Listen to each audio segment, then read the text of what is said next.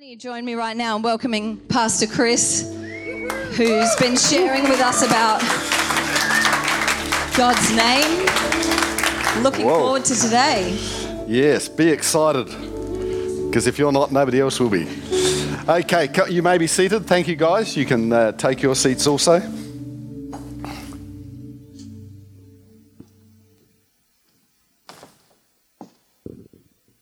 Who's excited about hearing the word of God this morning?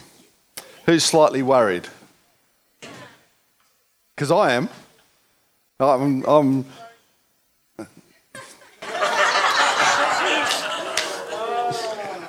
not worthy. I am not worthy. I am healthily concerned. I'm only worried for your sake. So who remembers, we're talking about the character and the name of God and who God is, so that we can better discover who we are and who God has created us to be. And so for that to be useful in our lives, we really need to know enough about our God to be able to represent him. And so we're looking at this idea of how to improve, to have a healthier relationship with God, so that as we understand more and more who he is, we can reach out to unchurched people with a clear picture of the God that we're introducing them to. And so who remembers what the key was to discovering things about someone you're about to enter a relationship with? What's the first thing you need to know? Their name. And what's the second thing that's good to know? Their story. That's right. So, and isn't that what people said? Stop it in the front row. Okay, so what have we discovered so far? We've discovered that God is an Elohim, and that he's one of the rare breed of Elohim who can create the universe. And so he's showing up as pretty powerful already. And we've also recognised that the story of the Bible tells us that in his creative capability, he wanted a partner. And so he created mankind to go into partnership with him to actually oversee his creation. And he gave mankind free will, he gave us real responsibility, real dignity, and the story went pear-shaped very quickly. Gesundheit. And so, you know, if it had been me as God, having failed miserably at my first attempt to go into partnership with somebody, I would give them the flick and start again. But God's first impulse on the failure of that relationship is to actually start to put a plan in motion to restore that relationship, to bring salvation to his creation, humanity, and to bring a restoration of the original relationship that we had with God. And so we get to see another insight into God's character in that he's dedicated to upholding his side of the covenant that he's made with mankind, even when we are fairly crap at upholding our side of the covenant. So that's another great characteristic we've discovered about God. And so you remember we've reached a point in the story here, and we've built up this huge plot like a movie script, where God has seen the suffering of his people and he's about to come down and do something about it. And so he's appeared to this guy called Moses in a burning bush. And let's just take it from there. Exodus chapter 3 verse 2. It says, there an angel of the Lord appeared to him in a blazing fire from the middle of a bush. Moses stared in amazement. Though the bush was engulfed in flames, it didn't burn up. This is amazing, said Moses. Why isn't that bush burning up? I must go and see it. And so when the Lord saw Moses coming to take a closer look, God called to him from the middle of the bush. Moses, Moses.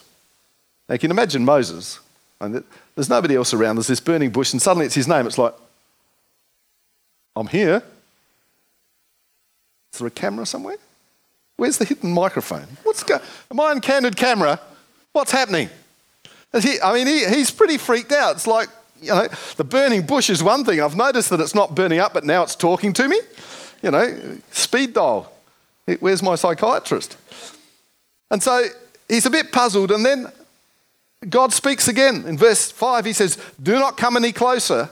Take off your sandals, for you're standing on holy ground. And so here is a place we get another insight into God's character. We've discovered God is holy. And so what does that mean? Does that mean that God is this morally uptight person? You know, you've heard the phrase holier than thou. You know people who are like that, don't you? They're so earthly, they're so, what is it, heavenly bent, they're no earthly good. And they make you feel bad whenever they're in your presence because they do all the right things and make it look as though you're just sort of a worm under my shoe and, you know, you don't understand God and and you sort of feel like, oh, why do I bother? But that's not what we're talking about here. The holiness that we're talking about is a question of God's uniqueness. God is a unique, transcendent being. And to bring the stuff of this earth into his presence is unholy. Think of it like this.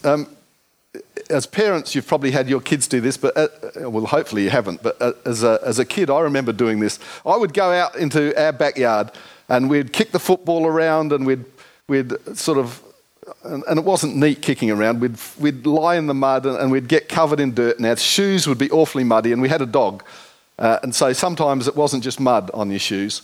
And we would come in and Mum would make us take our shoes off, which is quite reasonable. So I would take my shoes off and then come in and dump them on the kitchen counter and say, what do you want me to do with these, Mum? And I don't know why, but she used to get very upset with me when I did this. And that's because if you think about it, the kitchen counter is holy. It is set aside for a particular purpose. It is sanctified for the preparation of food and does not need shoes with mud placed on them to contaminate that. And this is exactly what we're talking about here. Moses is wandering into God's presence. And what's Moses doing, by the way? Before he wanders to the burning bush, what's he up to? He's tending sheep. What do sheep do? Yeah, do. Exactly, do. And so his sandals are covered, not only in the dust of the earth, but they're covered in sheep doo-doo. And so it's not unreasonable for God to say, come on, show some respect here. You need to actually recognize that you're in the presence of somebody unique, transcendent, and holy. So that's the concept. So after that, we get a little more insight into who this God is. Verse 6 says, I am the God of your father, the God of Abraham, the God of Isaac, and the God of Jacob. And when Moses heard this, he covered his face because he was afraid to look at God. So now Moses knows he's in the presence of a unique and holy being because he's that Elohim. He's heard of him. He's heard of the Elohim of Abraham, Isaac, and Jacob. And he's part excited and part peeing his pants. He's suddenly realized that this isn't just a burning bush. This is the God of his forefathers that he's heard about. And so he's a bit excited because, it's not often that, the God of your forefathers appears to you in a burning bush, but a little bit terrified that something might be going to go down here. And so this is the big reveal. This is the scene where Yahweh reveals his plan to Moses. In verse 7 it says, Then the Lord told him, I have certainly seen the oppression of my people in Egypt. I've heard their cries of distress because of their harsh slave drivers. Yes, I am aware of their suffering, so I have come down to rescue them from the power of the Egyptians and lead them out of Egypt into their own fertile and spacious land. It is a land flowing with milk and honey, the land where the Canaanites, the Hittites, the Amorites, Perizzites, Hivites, and Jebusites live. Look, the cry of the people of Israel has reached me, and I have seen how harshly the Egyptians abuse them. What an interesting description. What do you think of when you think of a land flowing with milk and honey? My first impression is that sort of there's rivers of the stuff. But if you think about it, what makes milk?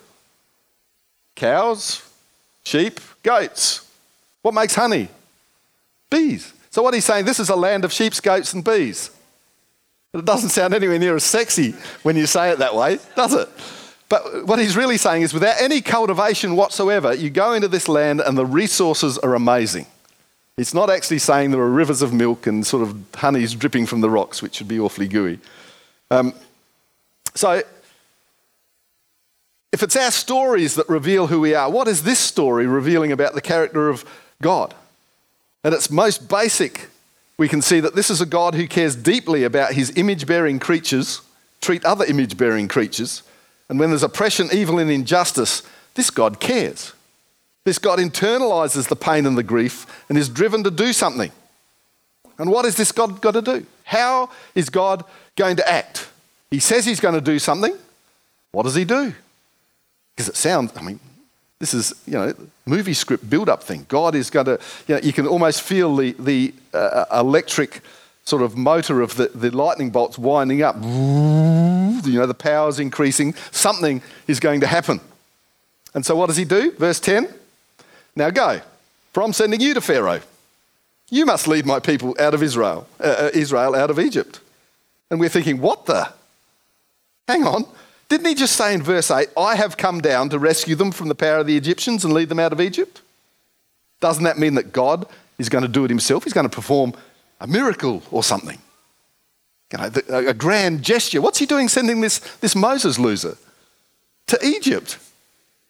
And admittedly, I think right there we have revealed a view of God that many Western Christians hold that's just wrong.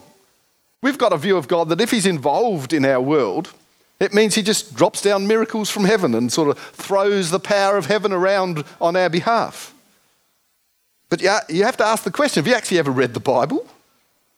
Because if you have, you realise that that's how God almost never acts. Very rare are the moments when God actually works in history without any human mediation whatsoever. He almost always acts through his people, through commissioning people. And we don't like that. The first thing we think, that is a very inefficient way of doing things. Which leads us to another characteristic of God. Efficiency isn't actually very high on the order of things God finds important. ROI and KPI are not acronyms that really resound in heaven, which is return on investment and key performance indices if you're not up with those. So God, or Yahweh, clearly focuses far more on the shaping and cultivation of the character of his people, which we don't like and which takes time. And so he's going to send Moses to Pharaoh to bring the Israelites out of Egypt. What does Moses think of this plan? Bad idea. Moses is just like us.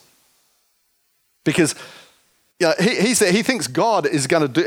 This is the exciting part. He's a bit terrified. His pants are a little wet. But he's excited because God has just promised to come down and free the Israelites. And so he's excited about God moving, and God says, I'm sending you. And it's like, oh, I'm sorry? Did I hear? And what floods into his mind first is all the excuses in the world. Has that ever happened to you in some situation at work or at church or in any form of team situation? Somebody's come to you and said, I want you to take the responsibility of. And the first thing we think is, oh, good grief, I'm not sure I'm capable of doing that.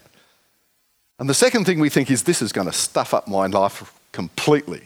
I've got everything in a routine, I've got my life down pat, and now this person's going to screw it up by asking me to take some responsibility. And that's exactly what Moses is thinking. He's thinking, oh, I can't actually do this. I don't want to do this. Be honest, he doesn't want to get involved. And so what happens?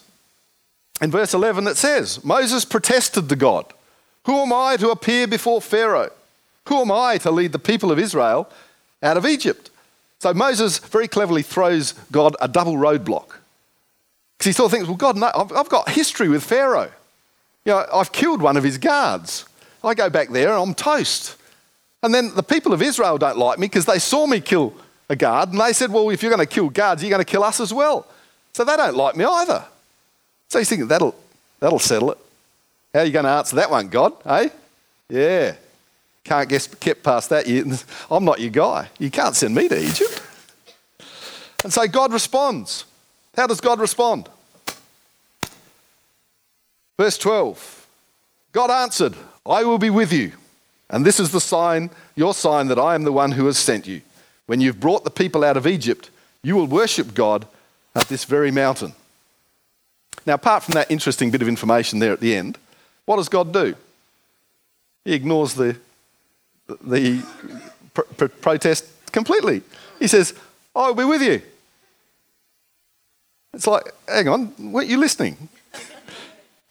But again, you see, this is actually really important, because this, again, is God showing what one of his major characteristics is. He says, in essence, it doesn't matter who you are. What matters is who I am, and what I am is with you. And it's actually hard for us to understand. We're used to heroes who turn up just at the right time. And so we imagine that God comes to the rescue when we're in a tight spot, but in the meantime, he's doing other things. Anybody ever watched Lord of the Rings? There's a great scene in the Two Towers, in the middle movie, where the people of Rohan are retreating to a fortress called Helm's Deep. And Gandalf the wizard, who is a very godlike figure, he has the right beard and everything, he goes for help. And as he leaves, he says to Aragorn, "Look to my coming at first light on the 5th day. At dawn, look to the east." And so, guess what? 5 days later, just as the defenders of Helm's Deep are about to be overrun by hordes and hordes of orcs, Gandalf appears in the east with an army which rides down and defeats the enemy just in the nick of time. That's how we think of God. We pray, and we have a lot of revelation. There's always this thing about the 11th hour, that God's finally come through. It was like he was off somewhere, sort of collecting an army, and he turned up just at the right time. And thank God you arrived, and it's great. Where were you the rest of the time? And this is our westernized view of how God operates. But God says here, I am with you. And what does that actually mean? He's not saying in about 5 minutes, I will be with you. He's not saying that, at some point when you're in trouble, I'll be with you. He's saying, I am and I always will be with you. It's a statement about the present, and it's ongoing into the future. Some translations of the Bible say, I am with you, rather than I will be with you. Because God's not saying, in the future, one day, I'll be with you. He's saying, I am here, and from here on out, I will be with you. Because you see, here we've revealed another aspect of God's character. Our God is the God who is and always will be with us. He might act through us, he might commission us, but he will always be with us. And that's one of the key things we need to realize and recognize as we go through life. There are times when we feel distant from God. We feel that God doesn't care, that God's not doing anything, that God has abandoned us. And yet here we have one of the key characteristics of God is that he is with us all the time, never leaves us. We are the ones who become distant. And so what does it mean to have a God who is always with us? It means that he is always there to enable us to do what we have to do. Because we've just discovered that God isn't going to do it on his own. He's not going to do what Moses wanted and go and blast the Egyptians and set the Israelites free. He's going to send Moses. Guess what? When he wants something done in this world, he's going to send you. He's going to send me. And because we're normal human beings, we're going to say, I can't, I won't, I haven't, I couldn't, I wouldn't, I shouldn't. It's late. We'll put every excuse possible forward for God. But once we get a revelation of the fact that no matter what we're facing, God is with us, then all of that goes away. I mean, it's humbling in a sense. And it says it doesn't matter who you are. Now, it doesn't mean it doesn't matter who you are. It means that whoever you are, God can use you, because no matter who you are, God is always with you. And so we need to hold on to that. That is one of the key things.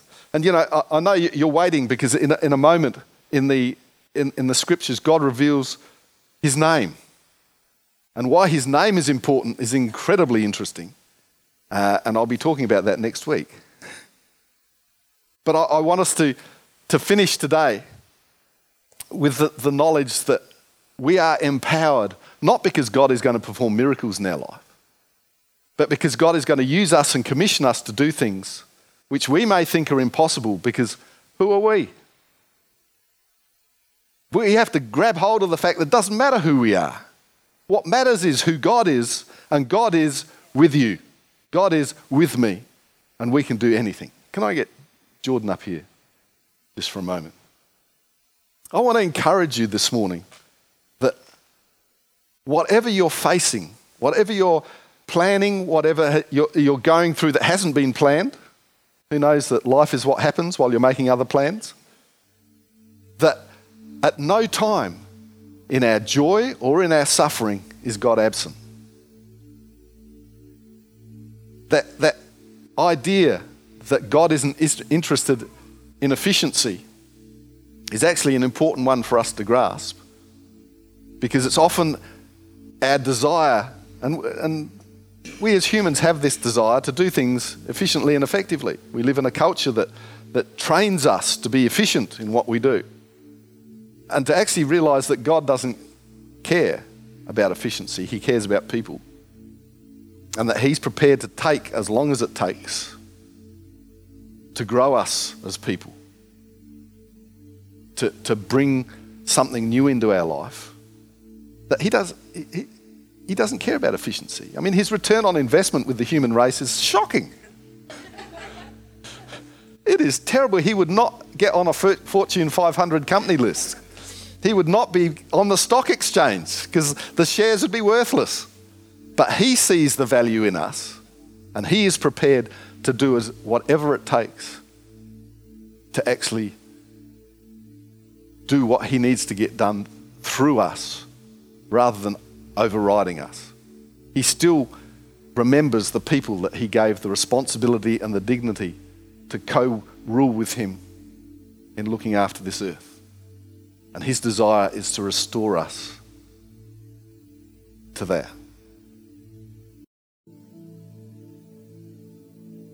Now, although you don't know it, if you weren't at the chapel service this morning, you've missed something. Because I preached a different, deeper message. The chapel service just means I lowered my voice for them. But I do encourage you, we did actually delve a bit deeper into the meaning of God's name in that service. And not that what I've treated this service with is light and fluffy, but just advertising. If you want to go a bit deeper, come a bit earlier. The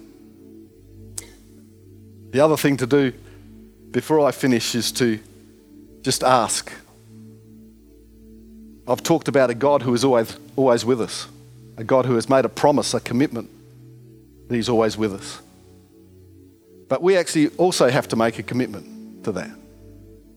God is always around us, but until we say, okay, Lord, I'm going to let you into my heart, I'm going to let you be a part of me, he isn't always in us.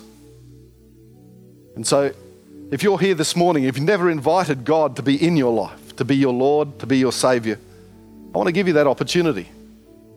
And if you're here and you've perhaps done that before in one setting or another, but you know that at this moment God isn't in you, you haven't let him back into your heart, you're holding him at arm's length, I want to give you an opportunity to re-invite the presence of Jesus Christ into your heart and your spirit. So can I just get you all to close your eyes? And if that's you this morning, you've never asked Jesus into your heart, or you know you need to again, while every eye is closed, can you just lift your hands so that I can see it, so I don't know who I'm praying for? And we'll all pray together a prayer to invite Jesus into our hearts. Anyone at all? Awesome. Let me just pray for you before we finish. Mighty God, let the power and the presence of your Holy Spirit infuse and infect every single one of us here this morning. Let us leave this place with a revelation and a recognition that you are the God who is always with us. You are with us now. You will be with us in the future. You will never leave us, never forsake us. You enable us, you make us capable. The impossible to us is just the beginning of the possible for you. And if you're in us, anything is possible. Thank you, Lord, for living in us. Keep doing it, we pray. In Jesus' name, amen.